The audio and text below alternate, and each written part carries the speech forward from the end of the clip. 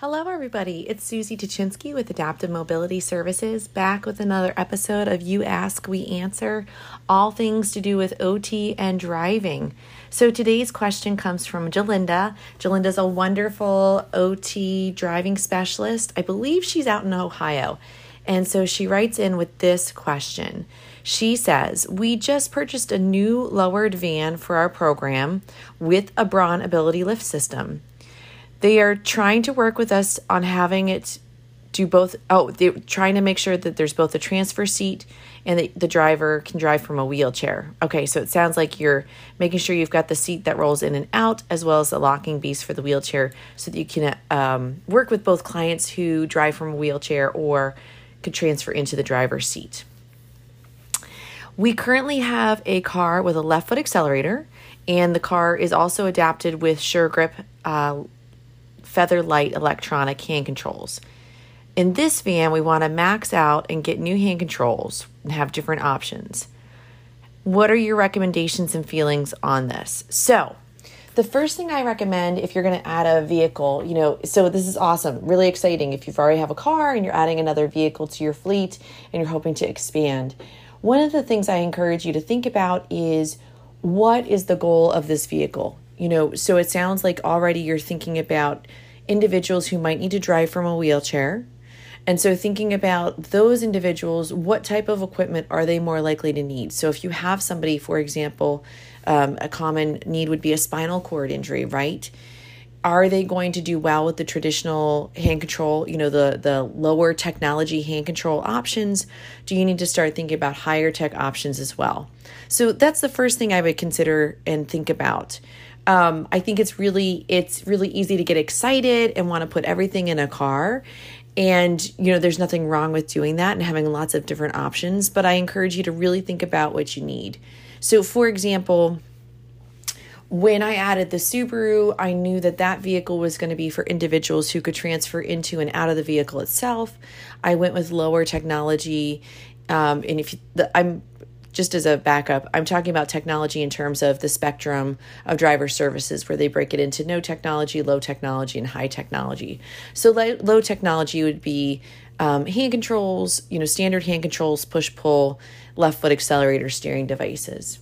So with the Subaru, I knew the individual would have to be able to transfer into the vehicle, and so low technology options were great. I wanted to add left and right side options, and so I went from there.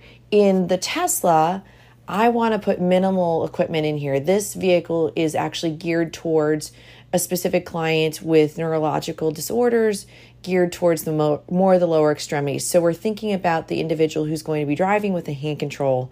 And so I'm picking equipment based on that and what I want, versus if you're running a program who predominantly works with older adults, you might just need a simple setup and think about what you need from there as well. So that's my first thought, is prioritize what you need and think about the clients that you plan to serve. The next thing I recommend is, do your homework. There are 3 major brands out there when it comes to hand controls. You mentioned that you've already are connected with SureGrip. It might be worth it to explore the other options as well through Mobility Innovations, which is the group MPD and Vigal. They formed Mobility Innovations, or MPS Guido Simplex. What I found is, I like to think about the different hand controls and what they offer. And sometimes having different sets and different vehicles also works well for giving different options. It really comes down to your preference. So as you do your research, one of the things I really recommend, if you're able to, is try before you buy, because there are little differences and little nuances for the different pieces of equipment. And what I found over the years is I'm not always brand specific or brand loyal. There's often different, like I like one hand control from this company, and I like another hand control from this company, and I like this left foot accelerator from a different company. And so sometimes it's nice to be able to mix and match, or to have different options in different vehicles. So just think about that. One of the great places to touch and try things, of course, is at the ADID conference. This year they're having, so it's 2021. So this year they're having their first joint conference with NMEDA, the National Mobility Equipment Dealership Association. That's coming up in September. And one of the things I really like is that it's got a really big involved expo hall where they have the different vehicles, the different equipment, and they often have signups where you can test drive the equipment. So could be a really great opportunity for exploring the different pieces of equipment or exploring a different brand of equipment if you're going that direction.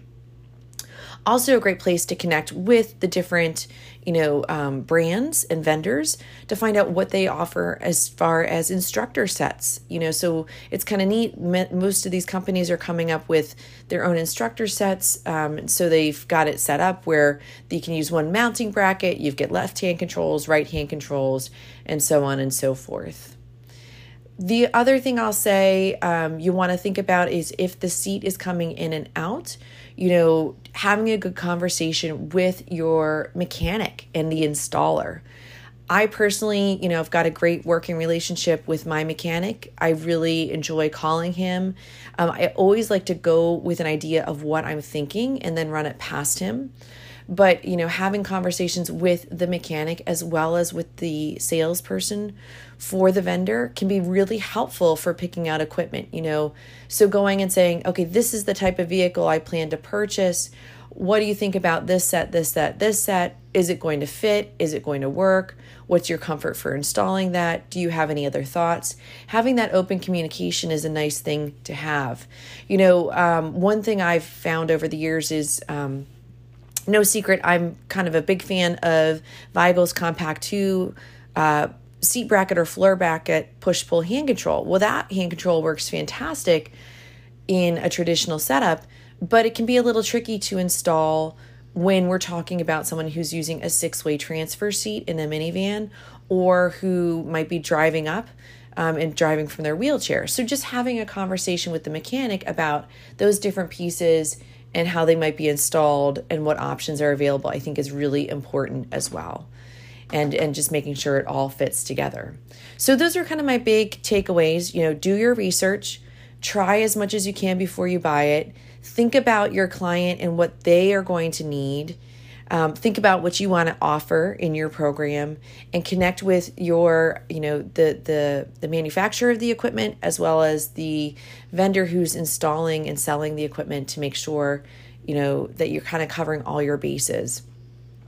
My last thought with the vendor is I'm out here on the East Coast, and so my vendors have certain experiences with certain companies, where they've installed and worked with that equipment over the years, versus newer programs or different companies, they might not have the same experience. So for example, my vendor, if we're thinking about sneakers, understands the Nike and the Reebok and the Under Armour, but they don't quite understand how to install which another sneaker company, like Adidas, right?